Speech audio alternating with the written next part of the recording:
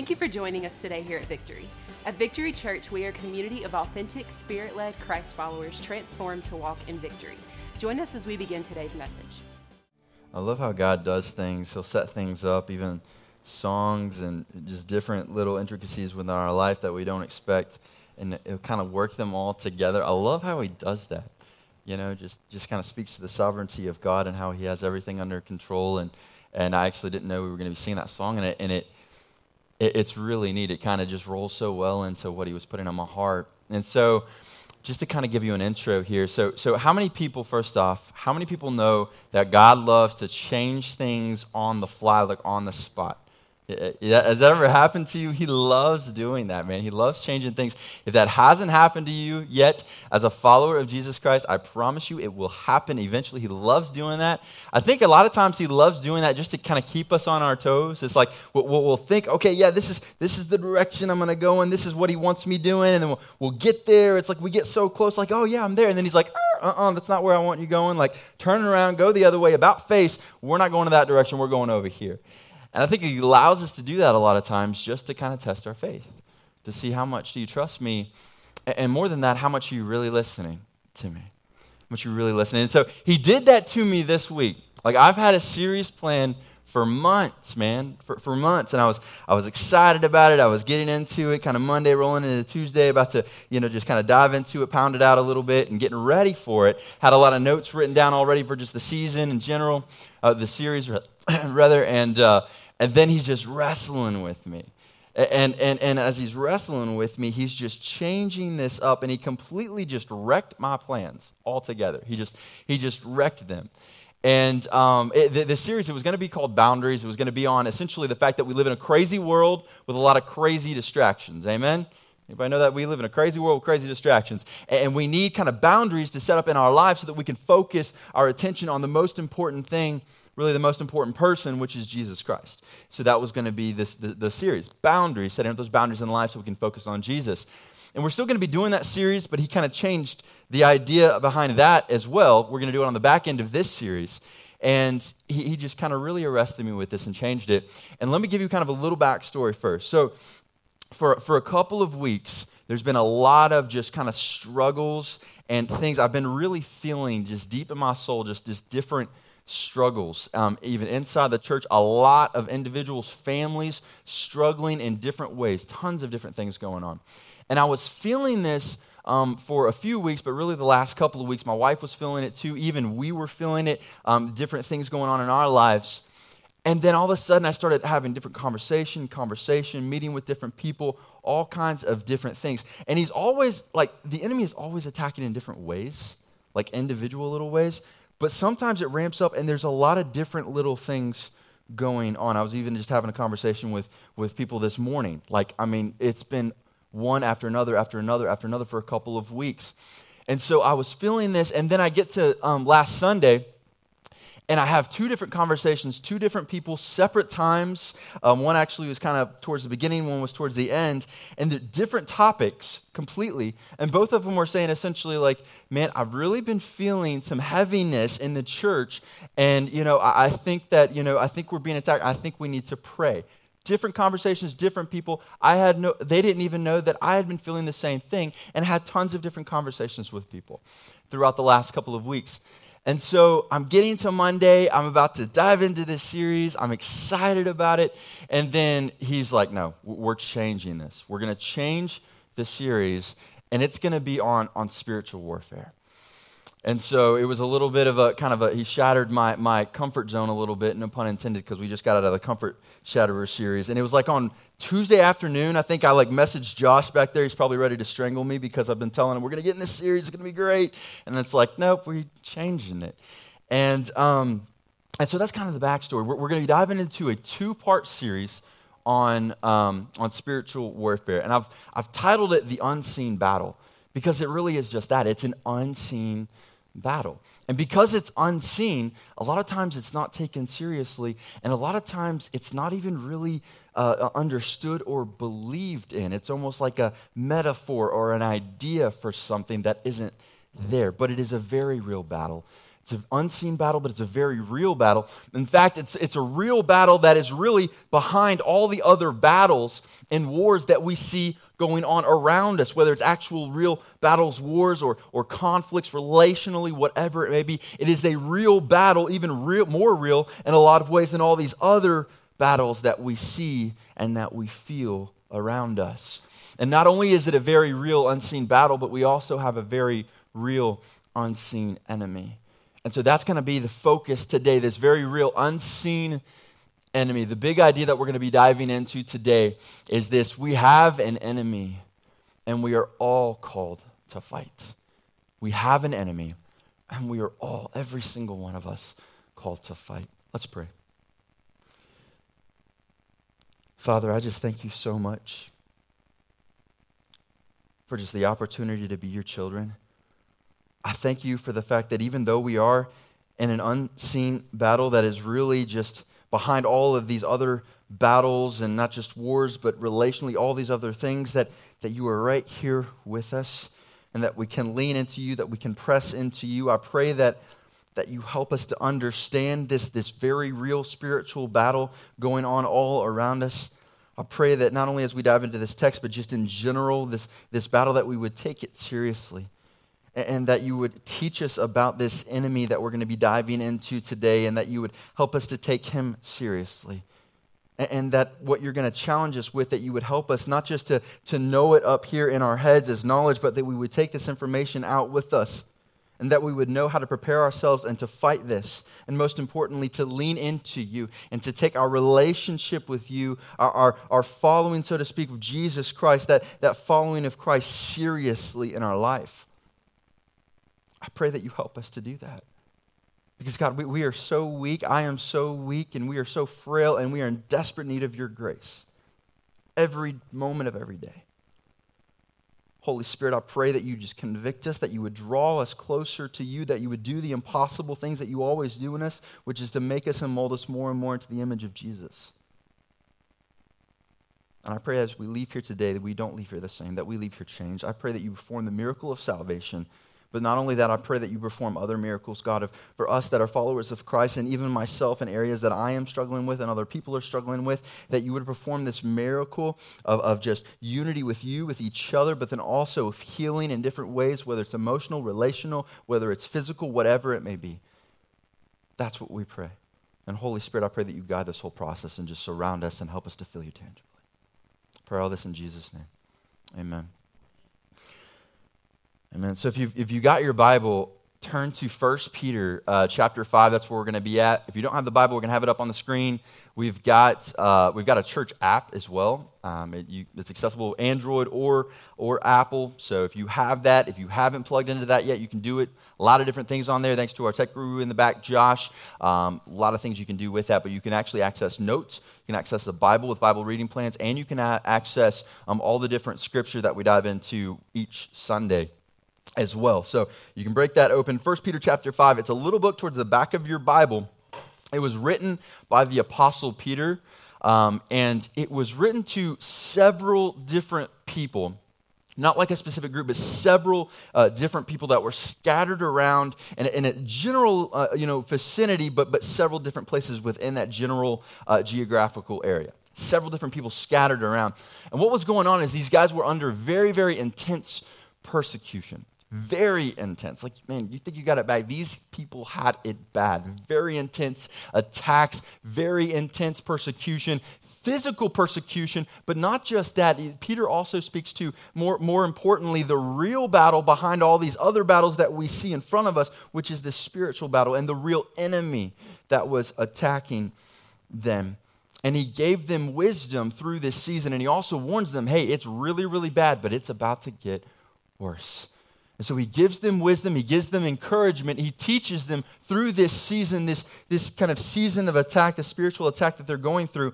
And so that's the same wisdom and teaching that we're going to be diving into today, a couple thousand years later. So let's check this out. Apostle Peter, this is 1 Peter chapter 5, starting with verse 8. He says, be sober-minded, be alert. Your adversary, the devil, is prowling around like a roaring lion, looking for anyone he can devour. So we're going to pause right there. Pause right there for just a second. There's a lot of different things that we can kind of pick apart from that.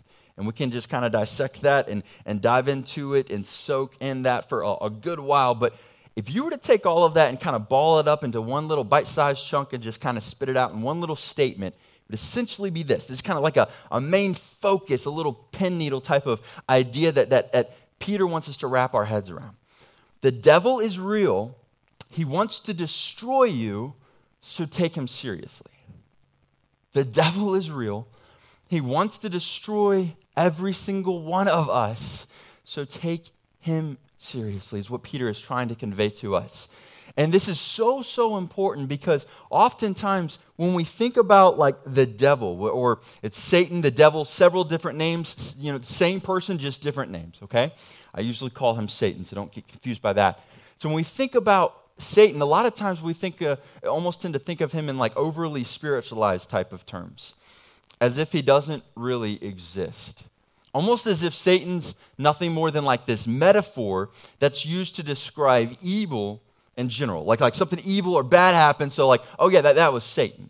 Kind of like this idea, like, he's just a metaphor. He's just, to describe evil in general. Not like a real being, just a metaphor, an idea, a concept. And when we do that, what we do is we put Satan, a very real being, very real, as we'll talk about a little bit, we put him into this category along with like Santa Claus and the Easter Bunny. And then we think about him like we see him in the cartoons, which is a skinny little dude, like a tiny little 2-inch man sitting on your shoulder that has horns and a pitchfork and like a red jumpsuit or tights. Like, why in the world would the devil even have tights? Like, that doesn't even make any sense, right? It's like, what is this? And it's completely unbiblical, by the way. That is not at all what the Bible portrays Satan as. But then, number two, more importantly, he is very real. He is very, very, very real. And in fact, the Bible talks about him all over the place. And a couple references to this really quick, too, just to hit on this. So Satan used to be an angel in heaven. He had access to the very throne room of God as an angel in heaven. But then he became prideful. He ended up wanting to be like God. Really, he wanted to be God.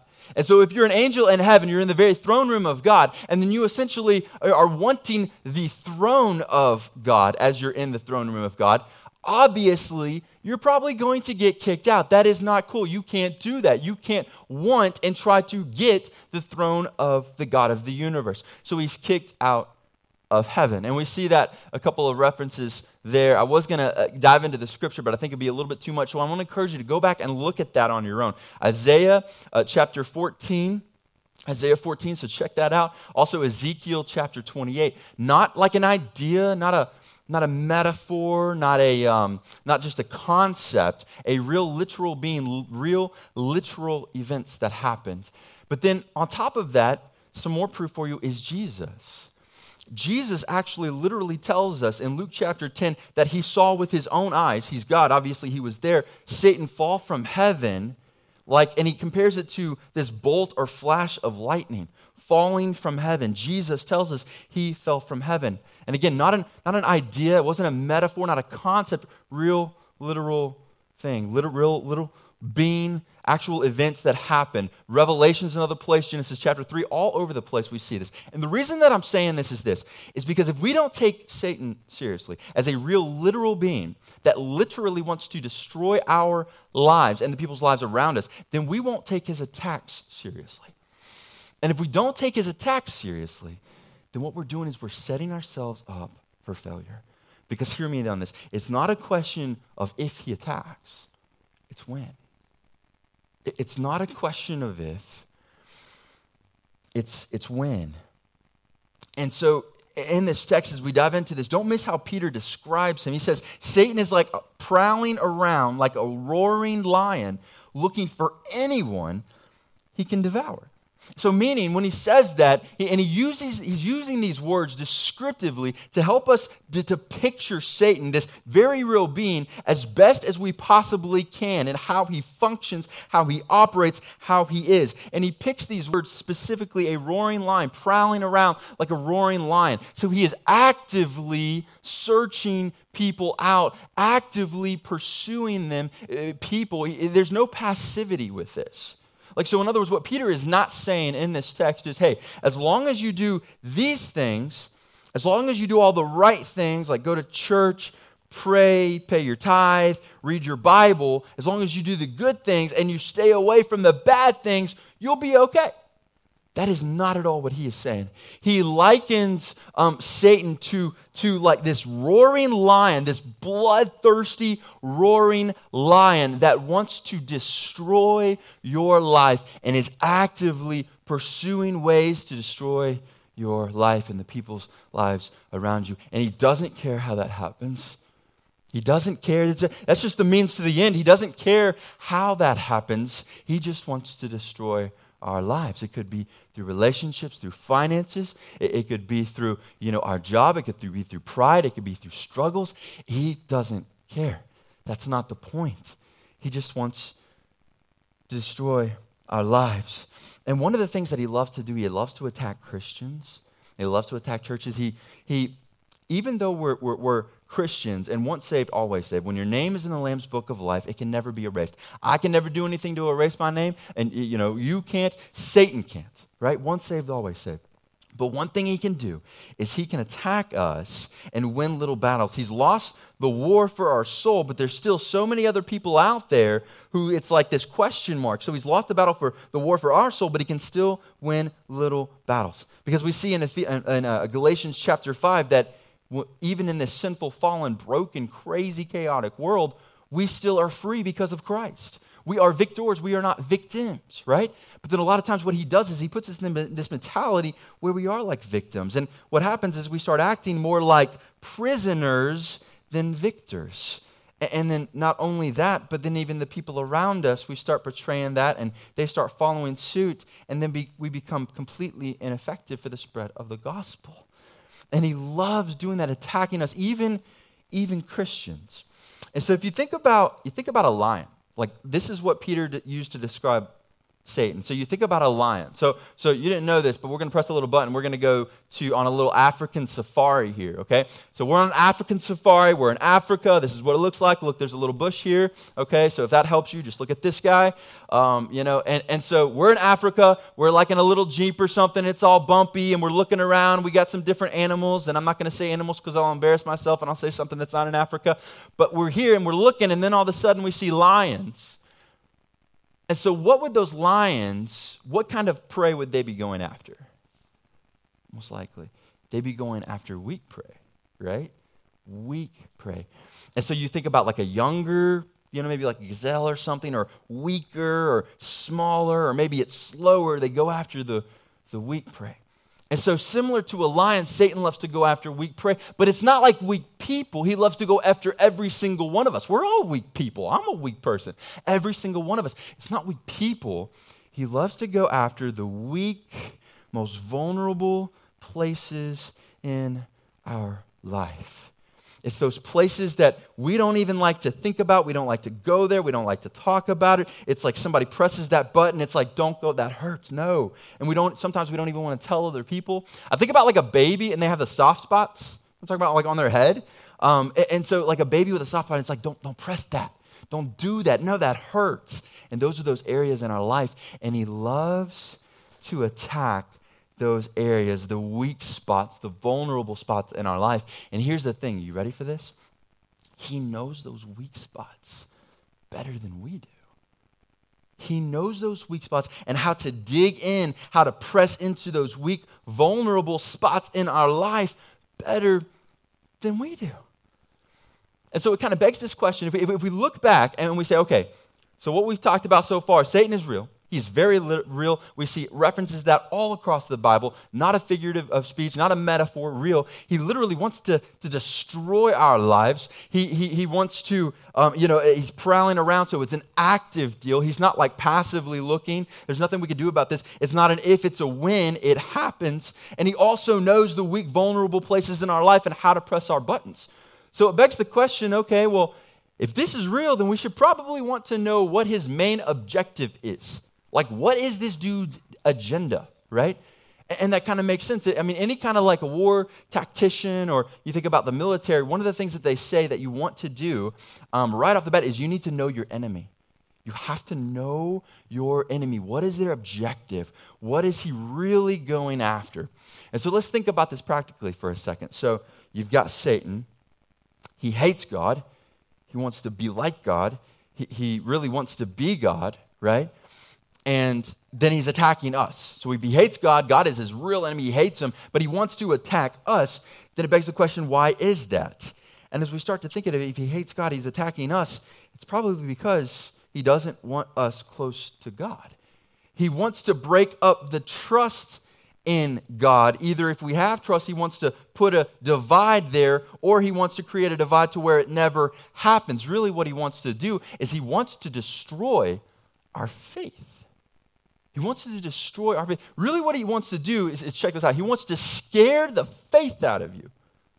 He's a roaring lion. This is an evil, vicious, bloodthirsty lion. He is actively on the prowl, wants to destroy your life. He wants to scare the faith out of you and out of everybody else around you. And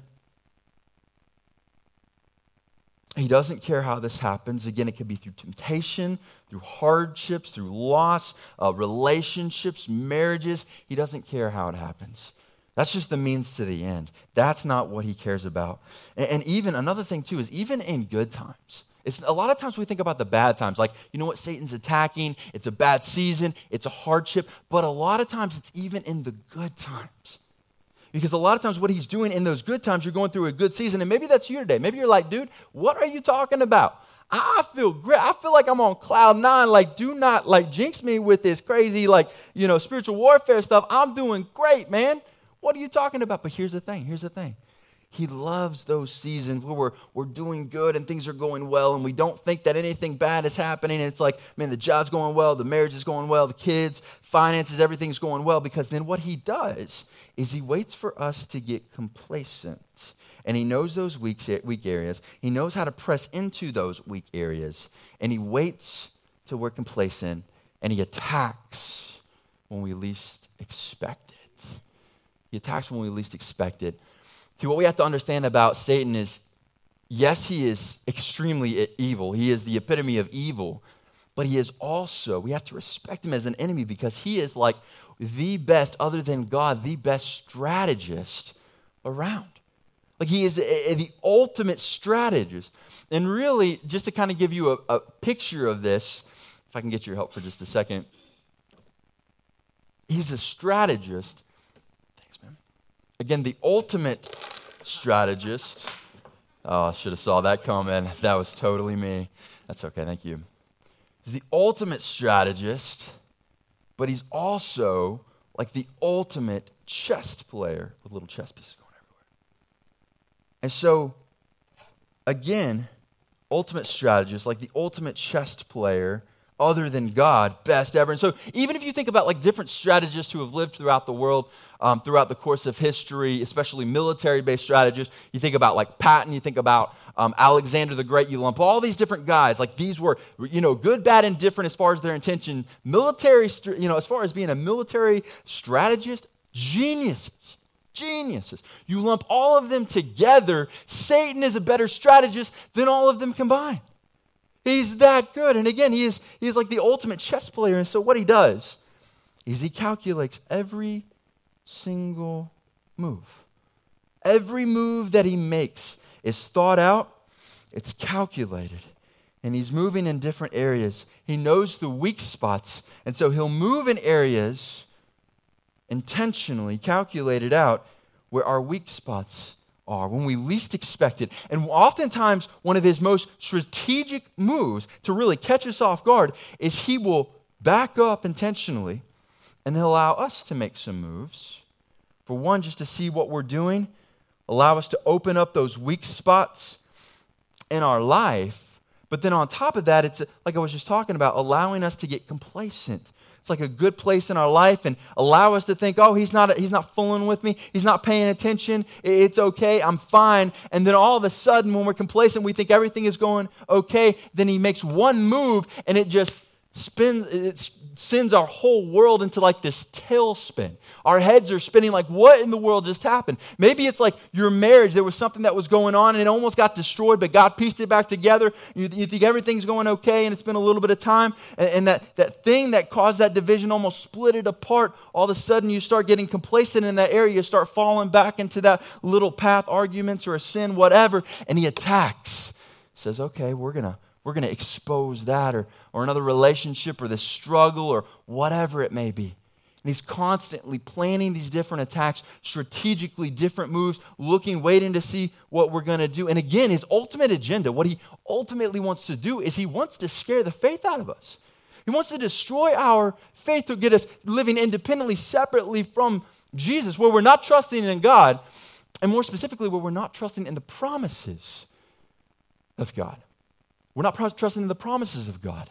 That he is a good father. That he will provide for our needs. That he will be there with us every step of the way. That nothing can separate us from his love. That he will give us the fulfillment, the satisfaction, everything that we need, the peace, the hope, the joy. Not just in the good areas of our life, but in the struggles and the issues and the rough times. He will be there for us. And not only in this life, but he has a hope and a future waiting for us just around the corner. He wants us to break away from God and to stop trusting in his promise, living independently of him and chasing after these other things. I call them fake functional saviors. Idols is what the word calls them. These other things where what we're doing is we're trying to find different things in our life that we feel this is tangible. This is an area of my life I'm struggling. Maybe in certain areas I trust God. In these areas, I'll give these areas of your life to you, but I'm struggling with my finances right now, and so I can trust you in this area. But when it comes to my finances, God, I got to hold on to this, and so I'm going to hold on to this money, or maybe I'm struggling with some stress at work and some anxiety, and God, you just don't know what's going on in my marriage. I feel like it's crumbling. I need something to help me cope, and so I'm going to go to this bottle or to these drugs or to this pornography, whatever it may be. And we try to find fulfillment and satisfaction, peace, comfort. Really what we're doing, and we don't like to acknowledge this or say this, but we're trying to find salvation in those areas in our life. I trust you for my salvation in these areas, but not in these. But the gospel tells us that Jesus is the only one that can give us any real, lasting hope, fulfillment, satisfaction, peace, comfort, future, salvation for our souls. But see, Satan wants to use these things. He wants to distract us. He wants us to get us to think that we can find these things in these other, again, fake functional saviors. And the reason that he does that, it's like this grand illusion. He's also like the ultimate illusionist. Because what he's doing is he's using them as bait. He's using them as bait. Any fishermen in here? Anybody fish? Nobody fishes. Oh, there's like 4. Okay, cool. Okay. I was like, man, there's nobody fishing. Okay, so when you fish, do you just use any lure that you want? Doesn't matter the fish. Do you use any lure at all? Or do you use certain kinds of lure or bait depending on the fish, right? Certain kinds. So he's the ultimate strategist, again, like a master chess player. He's planning out every single move. He is going to use bait that is appealing to you, specifically to you, not just in general, but to you. And he's going to use it, and what he's going to do is he doesn't care how long it takes. He doesn't care what the bait is. That's just the means to the end. He doesn't care what that is. He just wants to get you to come closer and closer and closer until you're so close he can reach out and grab you. And what he does is he traps you with the very thing that he lured you in with. The very thing that he baited you in with then becomes the very trap that he has trapped you in with. And see, what we do, and I've kind of used this description before, what we do is it really starts off slow. It's not usually like a bigger thing. Maybe you win the lottery or something big happens. It's like, oh, wow, epic, mind-blowing. Sometimes it could be something big like that, but usually it's something very small. Very, very small. Maybe it's a certain weakness in our area, or maybe it's a certain struggle, or maybe it's like a misunderstanding about the truth of the gospel doctrinally, something like that. And what he does is he comes up, and this is the truth of the gospel maybe, and so this is Satan. He comes in right here next to you to where you don't even notice there's a difference. Everything is okay, everything's kosher, and then all of a sudden, before you know it, you're drifting further and further and further and further. You're wondering, how in the world did I get all the way over here? And you're headed straight for a spiritual cliff, and you're dragging all these people with you, because it's not just you, it's the people around you that he wants to destroy and scare the faith out of. And again, he doesn't care how. And we've got to understand that he does not care how. He doesn't care if it's drugs. He doesn't care if it's alcohol, if it's pornography, if it's pride, if it's work, if it's money, if it's this, that, whatever. He doesn't care. Relationship, whatever. He will use anything. It's like if you picture Satan standing here, and there's like a row of doors, like tons of doors that are in front of him, and you're on the other side, and he's standing there in these row of doors, and what he does, he has not just one of these, he's got one going all the way to all of these doors. Different lure, different bait that he's using, different doors, maybe your finances, maybe your marriage, your kids, your church, maybe it's your struggles in your life, your job, whatever. All these different doors, tons of different chains, different kind of lure, different kind of bait. He doesn't care which one you come through, because guess what? Even though each door is shaped differently, looks a little differently on the outside, they all lead to the same place. They all lead to the same place. He doesn't care which door you come through. That's not the point. And he'll bait you, and he'll use different strategic moves, and then as you poke your head out, doesn't care which one, he wants to reach out and scare the faith out of you, along with everyone else around you. He's kind of like the boogeyman that you were scared of that was under your bed when you were a kid, only he's real. He's much, much worse. And he's not confined to your bed. He's all over the place, and he has other minions called demons who are also very, very real. And so, if we have a very real enemy named Satan who literally wants to destroy us, and the people around us actively pursuing us, wants to scare the faith out of us. He is powerful. He knows our weak spots. He's a master strategist, almost like a master chess player, and he knows our weak areas better than we do. Master illusionist, then it begs the question, what are we supposed to do? What are we supposed to do with this? I'm glad you asked. Let's check out what Peter has to say about this. Verse 9. He says, the first part of that little chunk right there, resist him. Resist him. That's what Peter says. We need to resist him. And that makes sense. We're talking about an enemy that wants to destroy our lives, right? He wants to destroy our lives. He wants to destroy our faith and the people around us. It makes sense that we need to resist him, but then it kind of begs the question, well, how do we resist him? How do we do that? I mean, do we resist Satan by watching Netflix all day? Is that how we do that? Or just by going about our days, our everyday lives, and just pretending like he doesn't exist?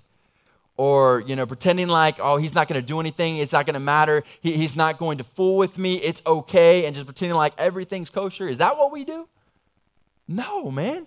No. When he says resist him, that is a call to action. That's not a call to passivity. It's a call to action. It's a call to move. To resist something or someone means that you stand against that thing, that you fight against them. And in fact, if you look at Ephesians chapter 6, verse 12, it was written by the Apostle Paul. When he says, he tells us that we wrestle, that's a key word there, that we wrestle not with flesh and blood, not against flesh and blood. So in other words, we don't wrestle against each other, but that we wrestle against the rulers, against the authorities, against the cosmic powers of this darkness, against evil spiritual forces in the heavens, talking about, Satan and his little minions, demons, right?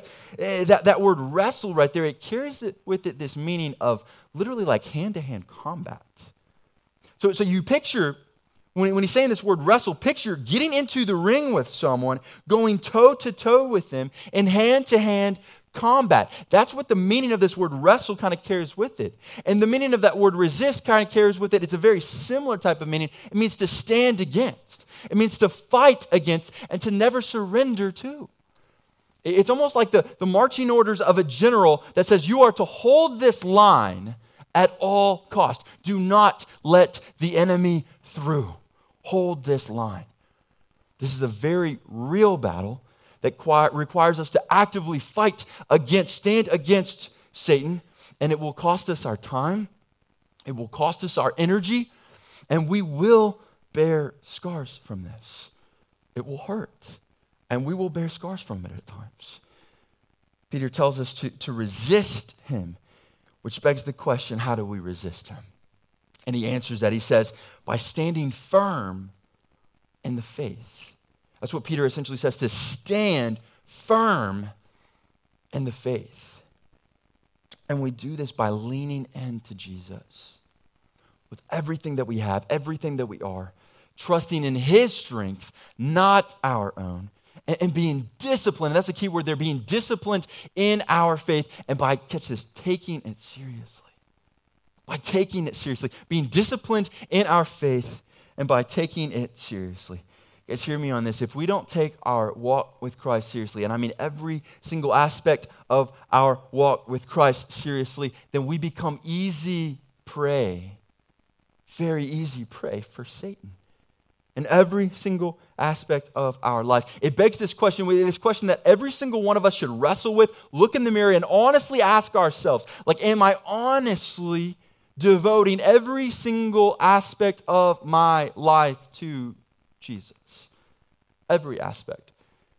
Because here's the thing, guys, we have to understand is who you decide to devote your life, your time, your money, your energy, your thoughts and emotions to, who you decide to devote that to will ultimately be the one that rules and that navigates and steers the course, the direction of your life. It's kind of like that movie. Has anybody seen that movie, Highlander 2, in here? Any other? I'm the only nerd in here. Okay, that's okay. I feel very, very secluded now. So I'm the only one that's seen Highlander 2. So Sean Connery is in this movie, Highlander 2. And in this movie, he says this, it's a very epic statement. He says, in the end, there can be only one. In the end, there can be only one. And you're probably wondering, dude, that's a movie. It's Highlander. What in the world does that even have to do with anything? Nothing. It has nothing to do with anything except for the line. In the end, there can be only one. Because that is so true in this context, guys. We have to understand that in the end, there can be only one master, ruler, navigator of our life. And it begs the question that we all have to answer and be honest with ourselves with. It's this question of who will you serve? Who will you honestly serve? And not just in some areas of your life, but in every single area of your life. And we've been talking about this. We talked about this a few weeks ago when we follow Jesus. It's not this call to follow him in some aspects, some areas of our life, but every single aspect, every single area of our life. And it's a command from Jesus, for one, because he's worthy of it. But another thing, though, it's also a warning, because if we do not, we open ourselves up and we become easy prey in those areas of our life. And when we follow Jesus in every aspect of our life, it's not a call to follow him in perfection. There's no perfect people here. I'm definitely not perfect. But it means that we follow him in every aspect of our life in honest trust.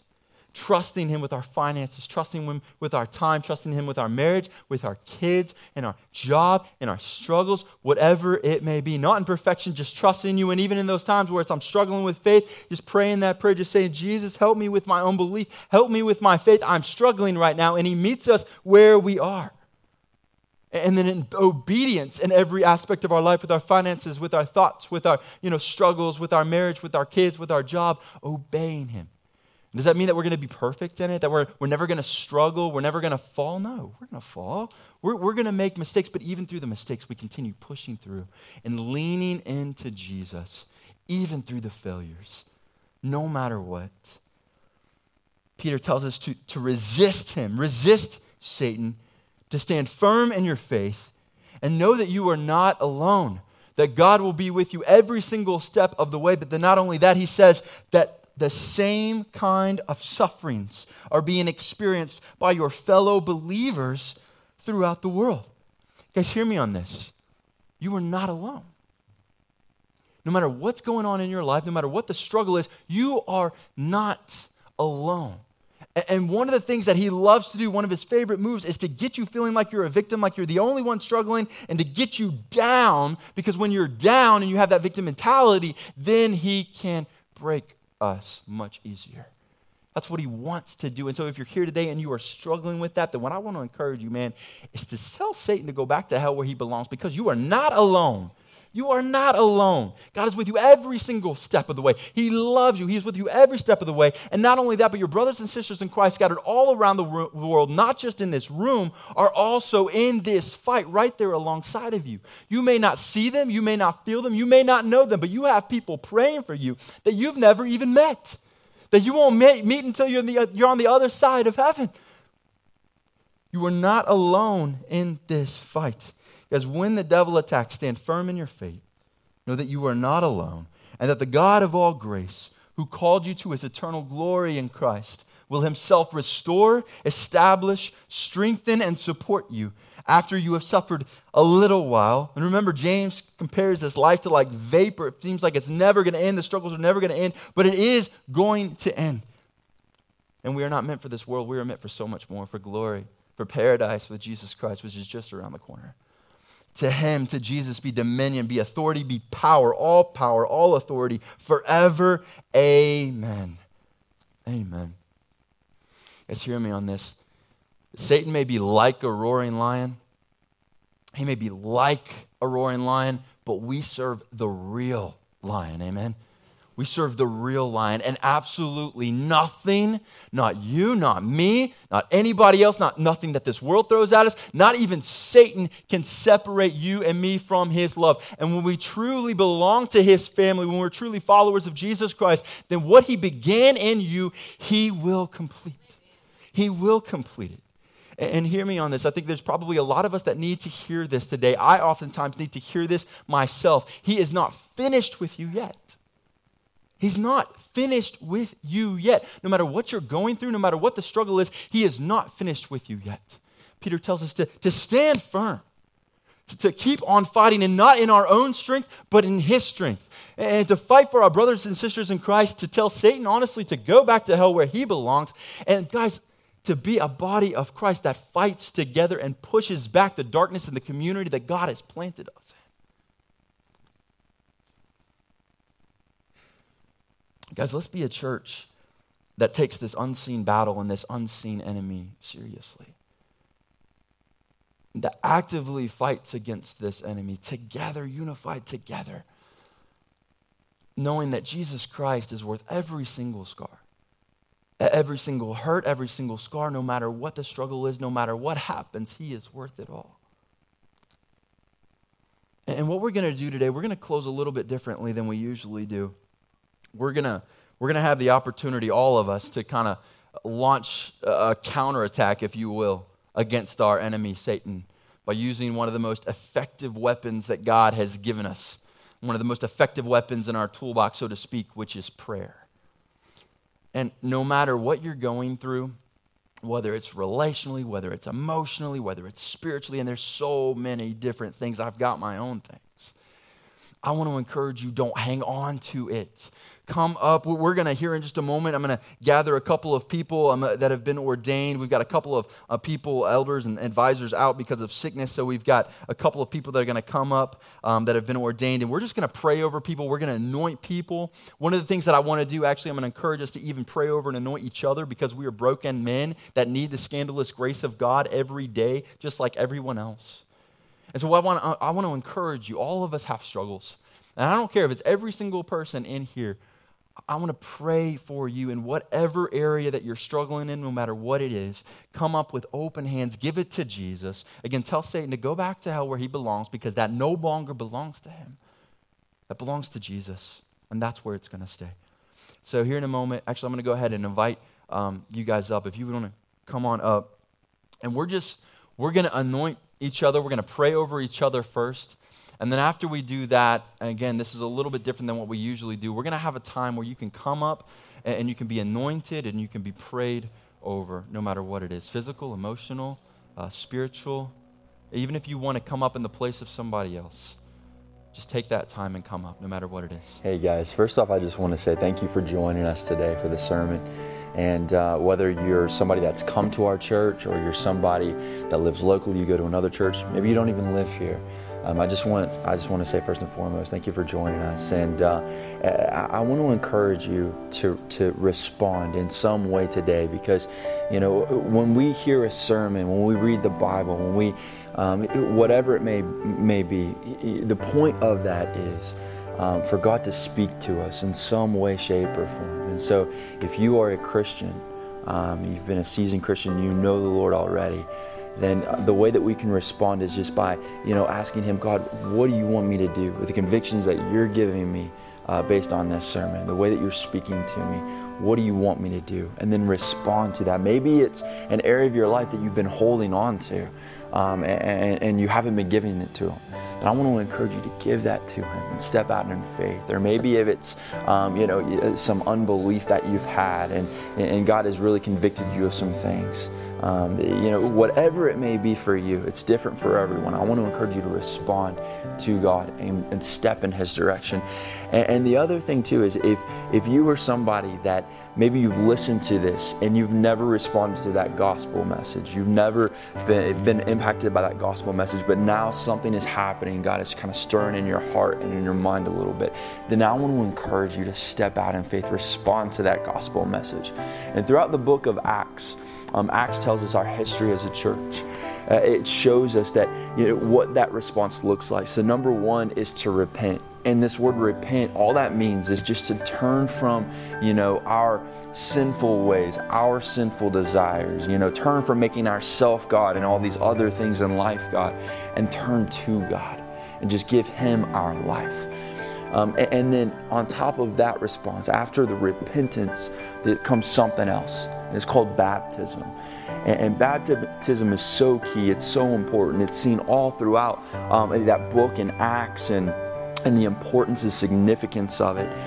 It's this symbol of death to the old self and then birth to this new life in Christ. And we die with Christ to the old self, and we are raised with Christ to walk in this new life. And it's a command from Jesus. So I want to encourage you, if you have made that commitment to Christ, if you have stepped out and you are wanting to follow Christ, then I want to encourage you to take that next step and be baptized somewhere. Whether it's if you have a local church that you want to go be baptized at, I encourage you to do that. If you don't have a church, we would love to be able to celebrate that with you here. But I encourage you first and foremost to do that, to talk with someone, to get counsel on what this means, to seek discipleship as well. So I encourage you to do those things. We would love to talk with you. We are praying for you. I want you to know that you are loved and you are prayed for.